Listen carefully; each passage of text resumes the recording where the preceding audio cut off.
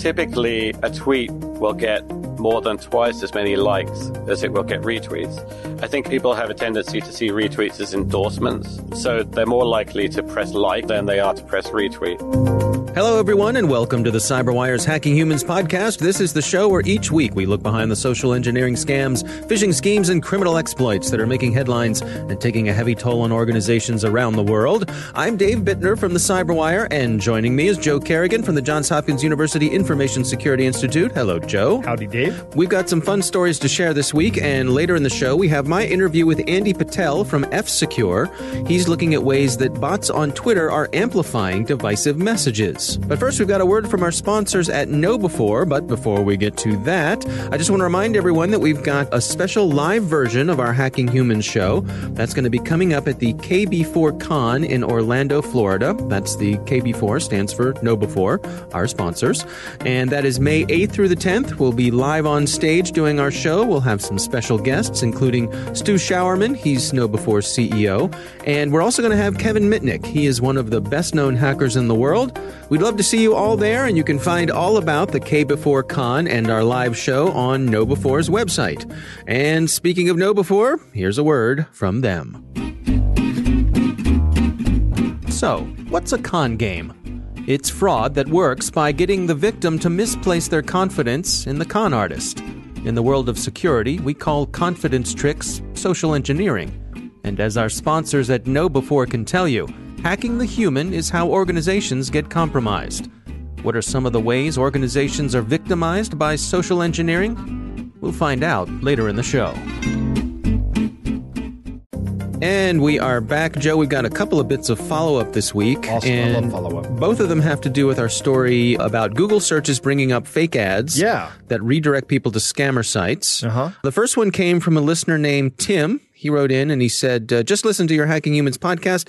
I want to share a small correction regarding the scammers that squat on search results for real company phone numbers.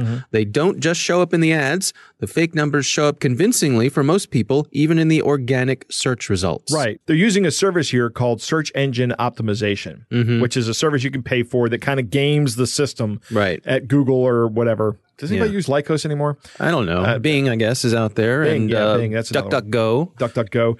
And that helps bubble their web page to the top of the search results. Right. And it's a good investment for them to make. Right, because it drives traffic to their scammy numbers. Yeah, it was a good clarification. So thanks, Tim, for sending that in. It's not just the ads. You need to be wary of the search results. Yeah, absolutely. Yep. Absolutely. We had another listener named Mel write in, and he wrote in to share a similar story to the one we shared. He was looking for a user manual for an old bit of networking hardware that he was trying to use. He did a search, and a phone number came up, and he called, and the person on the other end of the phone was perfectly willing to sell him that user manual. They would send it to him on a CD for $40, or they let him download it for $10. And I'll pick up here where he wrote it, and he said, I decided to go with the download option. He proceeded to give me a remote desktop support website's address and asked me to give him the number displayed on my screen. At this point, all my spidey senses came rushing in.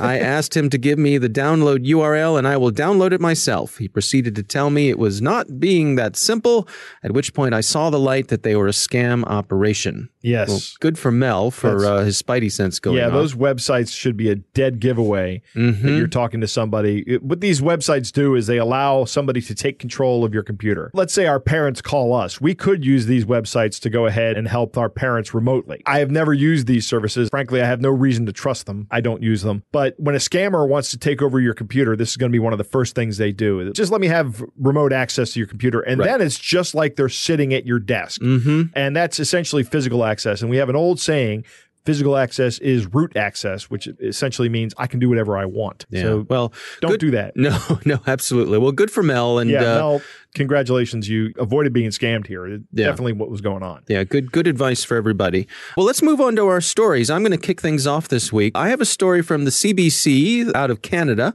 and this is from the city of Ottawa, and it's about the city Ottawa treasurer being tricked into wiring more than $100,000 to a fraudster. Her name is Miriam Similik, and she got an email from the city manager, whose name is Steve Kanalakos, and the email asked her to pay a city supplier $97,000. Right. She searched the internet for the IT supplier, and she assumed that the payment had something to do with updating the Ottawa website. Right. And she had a few back and forth emails with the city manager, who was not actually the city manager. Yeah, this was somebody who had compromised the email. It was the scammer. And so she wired the money. And then time passes and she receives another email from the city manager, this one asking for $150,000 to go to the same supplier. However, this email arrived while they were in the midst of a city council meeting. So she went over and asked the real city manager about the request. Right. And of course, he had no idea what she was talking about. Sure. So now the jig is up. But how long had passed between the two events? Not very long. A few days.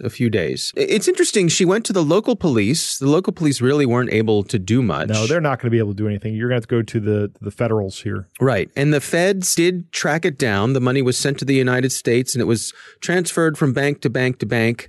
But they do think they're going to be able to get it back. Oh, that's good. In this case. Yeah. That's good. I thought it was interesting. A couple things to note here. She made a personal statement, the woman who fell victim to this. She said that I should be the target and victim of the sophisticated attack has affected me deeply, both professionally and personally. Right.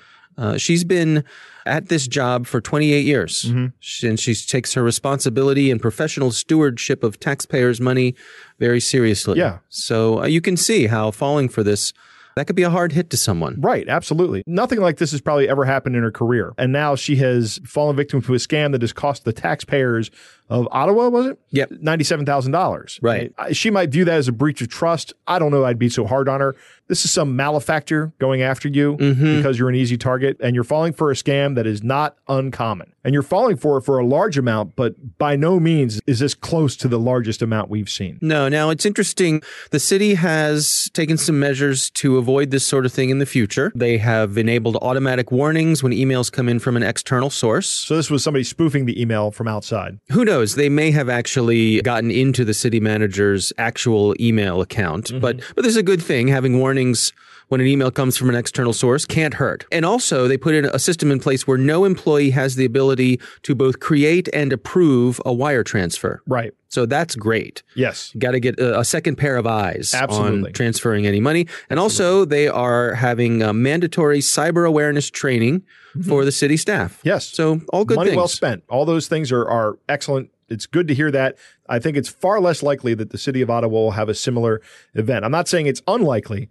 It's just less likely than it was 2 weeks ago. Yeah, it's a hard lesson to learn, and hopefully they'll get most of the money back. I hope they get the money back. All right, well, that's my story. Joe, what do you have for us this week? My story is kind of similar, but it's actually more of a macro look at things. Lindsay O'Donnell over at Threat Post is talking about the FBI releasing the Internet Crime Report from the Internet Crime Complaint Center. Oh, okay. IC3 for 2018. And business email compromise in 2018, which is what we're talking about in your story, has cost victims $1.2 billion in 2018. Okay. And that is up from a paltry $675 million in 2017. So almost doubled.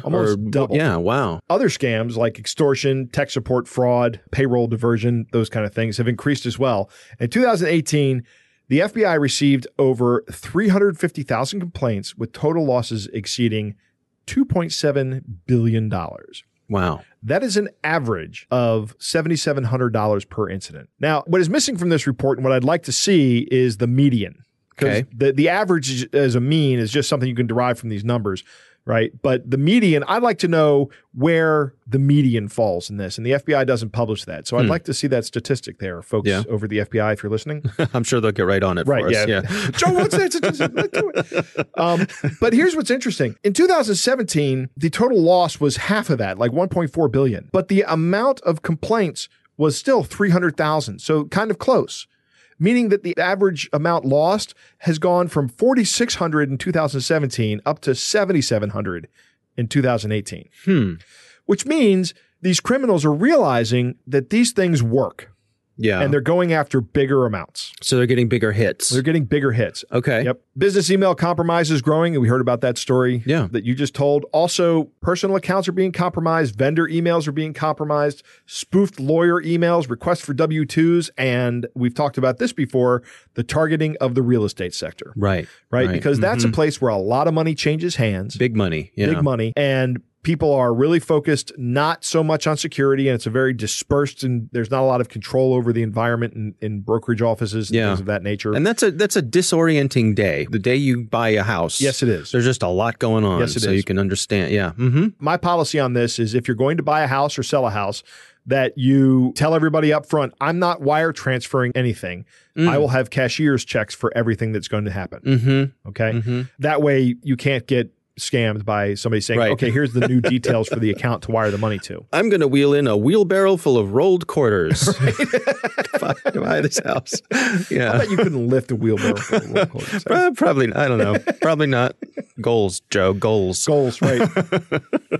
Gift cards are a big part of the scam. I was talking at an event with the Cash Campaign of Maryland a couple days ago. What's that? That's a group of people that provide services to low and middle income people here in Maryland. And they provide like financial advising services and tax preparation services. I see. Yeah, yeah. And they help people start small businesses as well. Oh, nice. Which is great. But one of the things I said that they should know and that everybody they work with should know is that when somebody is asking for some kind of payment in gift cards, that is a scam. That should be a huge red flag. I mean, there should just be red flags everywhere whenever somebody says, hey, you can pay me with gift cards or I need you to pick up gift cards. Nobody accepts gift cards as a form of payment. Right. So Lindsay O'Donnell talked to a researcher from Agari, and he said that the gift card scam usually nets about 70% of the value of the gift card in Bitcoin, which I think is an impressive amount. I mean, if I scam somebody out of $100 and I get $70 for that, that's pretty good return on my scam, I would think. I would thought it would have been less. So the cost of the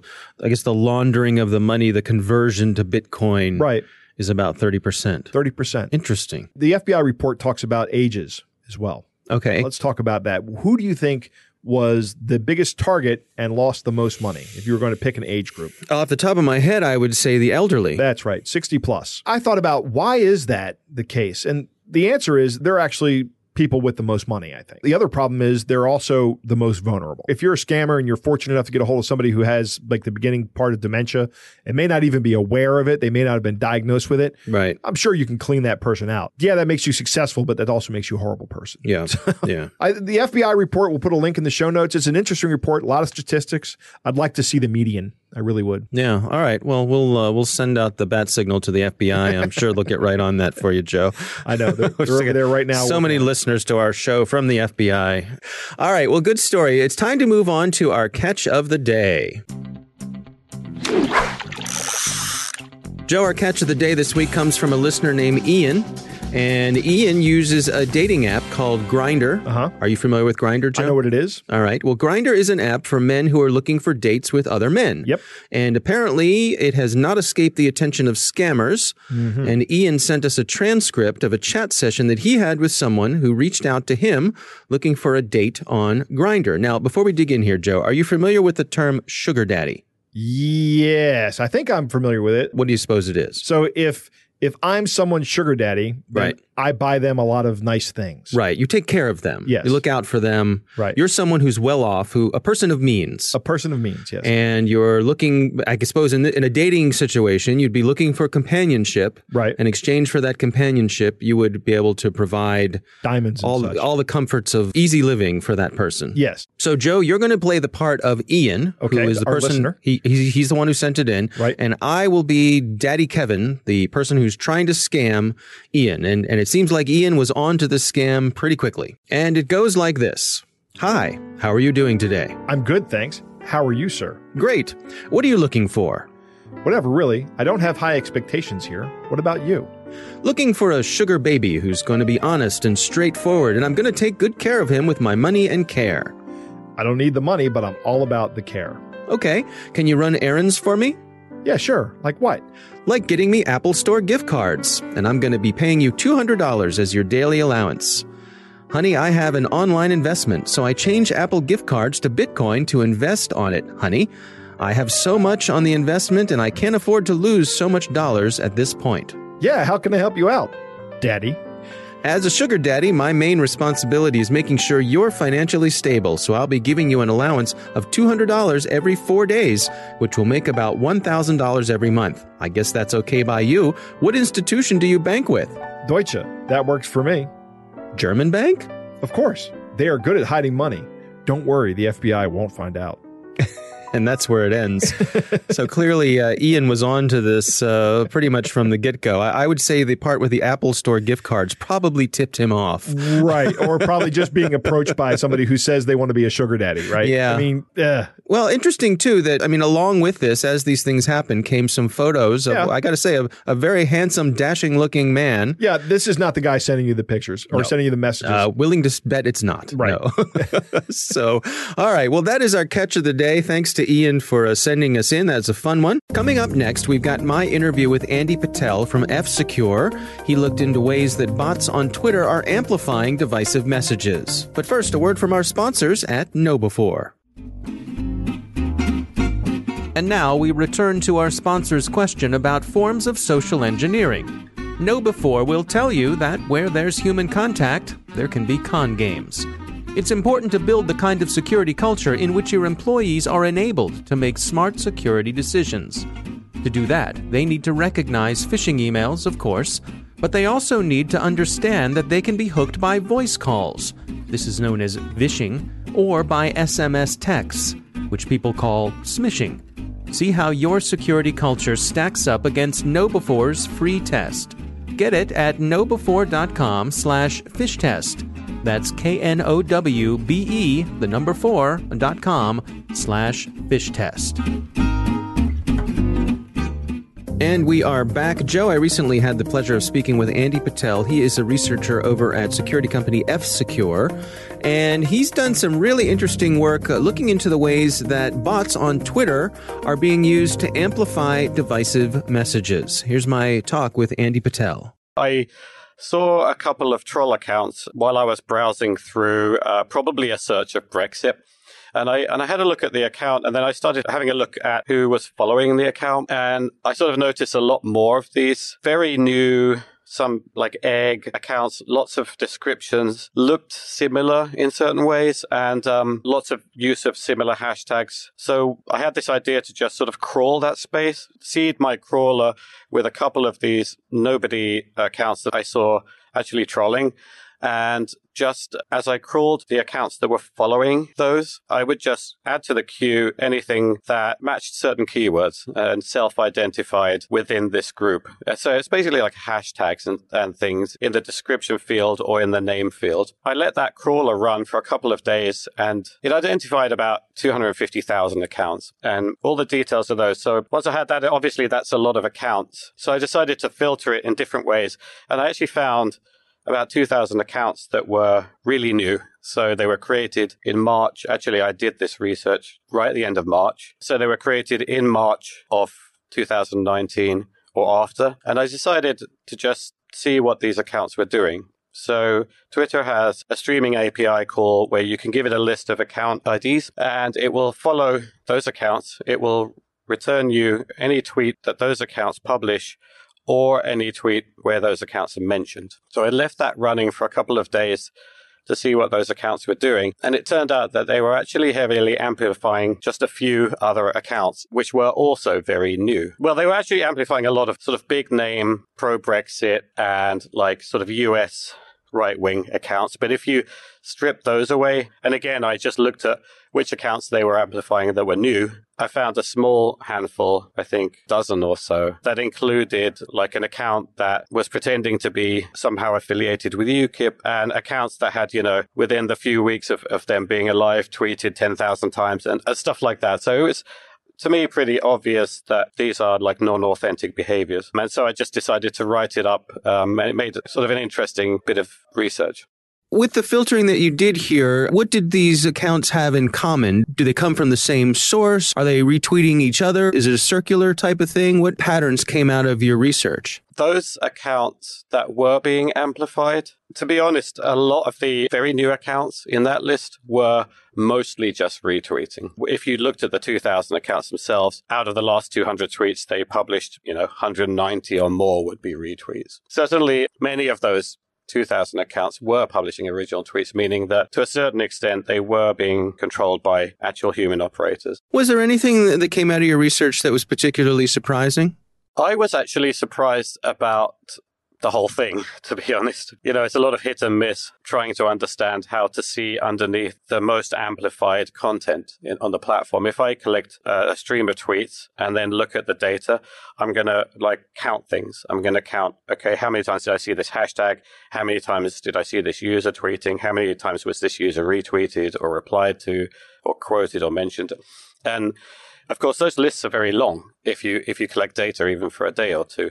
It's sort of impossible to look through the whole list. So what I tend to do is just list the top 50 or something. But that's sort of the top of everything. So there you'll see the big celebrities getting tweeted a lot. You'll see the accounts that are very, very active that retweet a lot. You'll see accounts that are very, very active and just publish a lot of tweets, typically quite similar list to those that retweet, and very different to that list of accounts that get amplified. But to sort of get underneath that top layer, to get to that second layer, that's why I sort of talked about hidden amplification, because it's like amplification underneath the regular amplification that you see. What's your advice for people who are out there trying to use a platform like Twitter in good faith?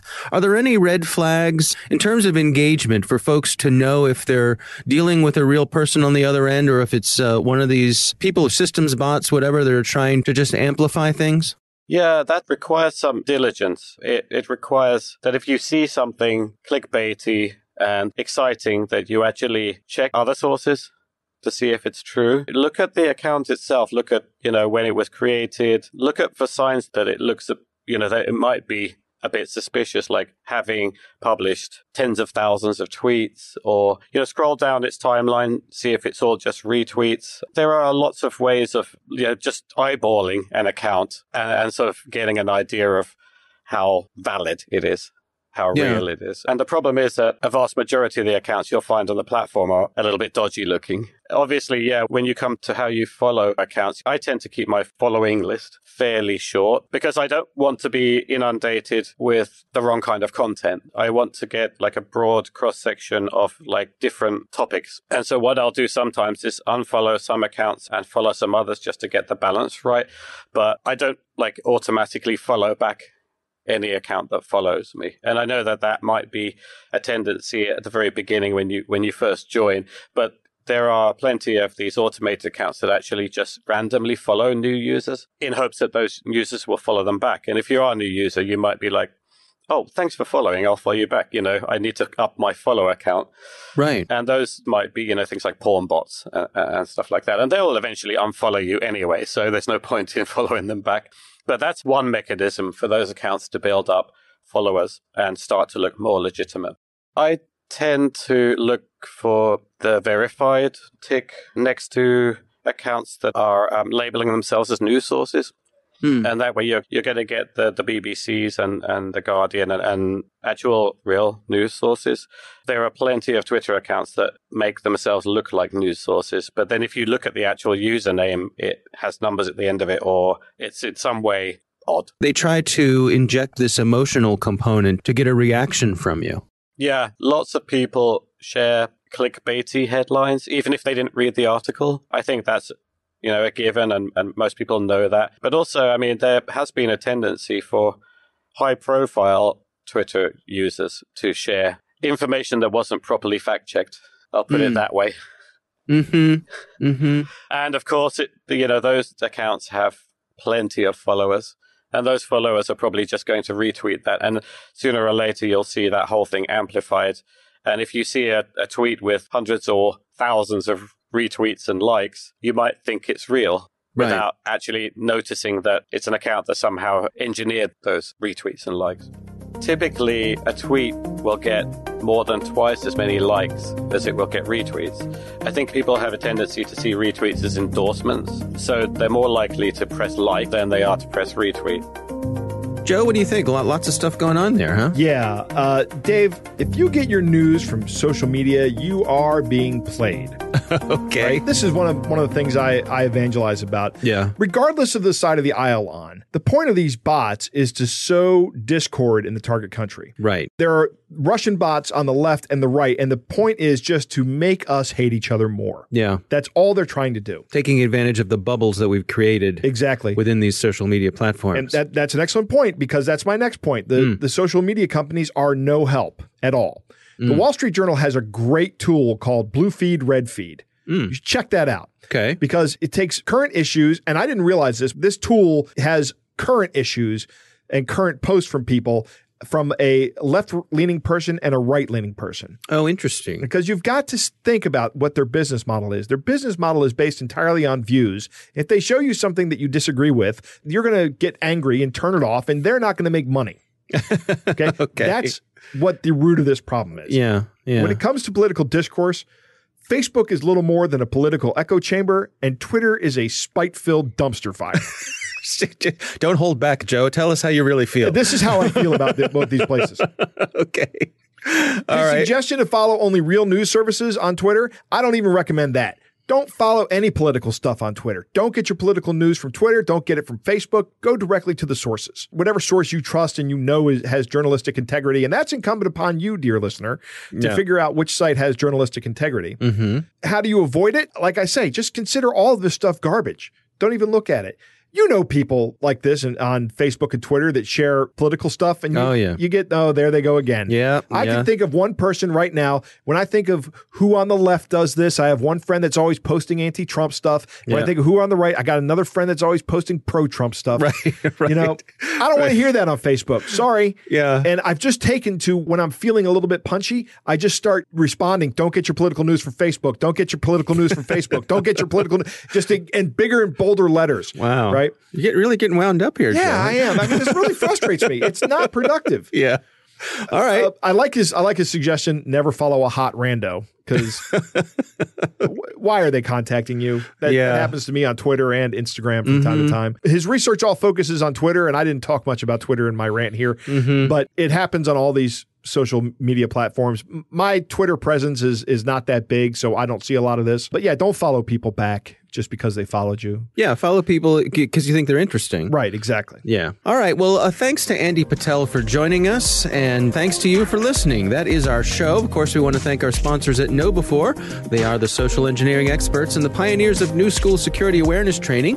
Be sure to take advantage of their free phishing test, which you can find at knowbe4.com/fishtest. Think of KnowBe4 for your security training. Thanks to the Johns Hopkins University Information Security Institute for their participation. You can learn more at isi.jhu.edu. The Hacking Humans podcast is proudly produced in Maryland at the startup studios of Data Tribe, where they're co-building the next generation of cybersecurity teams and technologies. Our coordinating producer is Jennifer Iben. Our editor is John Petrick. Technical editor is Chris Russell. Our staff writer is Tim Nodar. Our executive editor is Peter Kilpie. I'm Dave Bittner. And I'm Joe Kerrigan. Thanks for listening.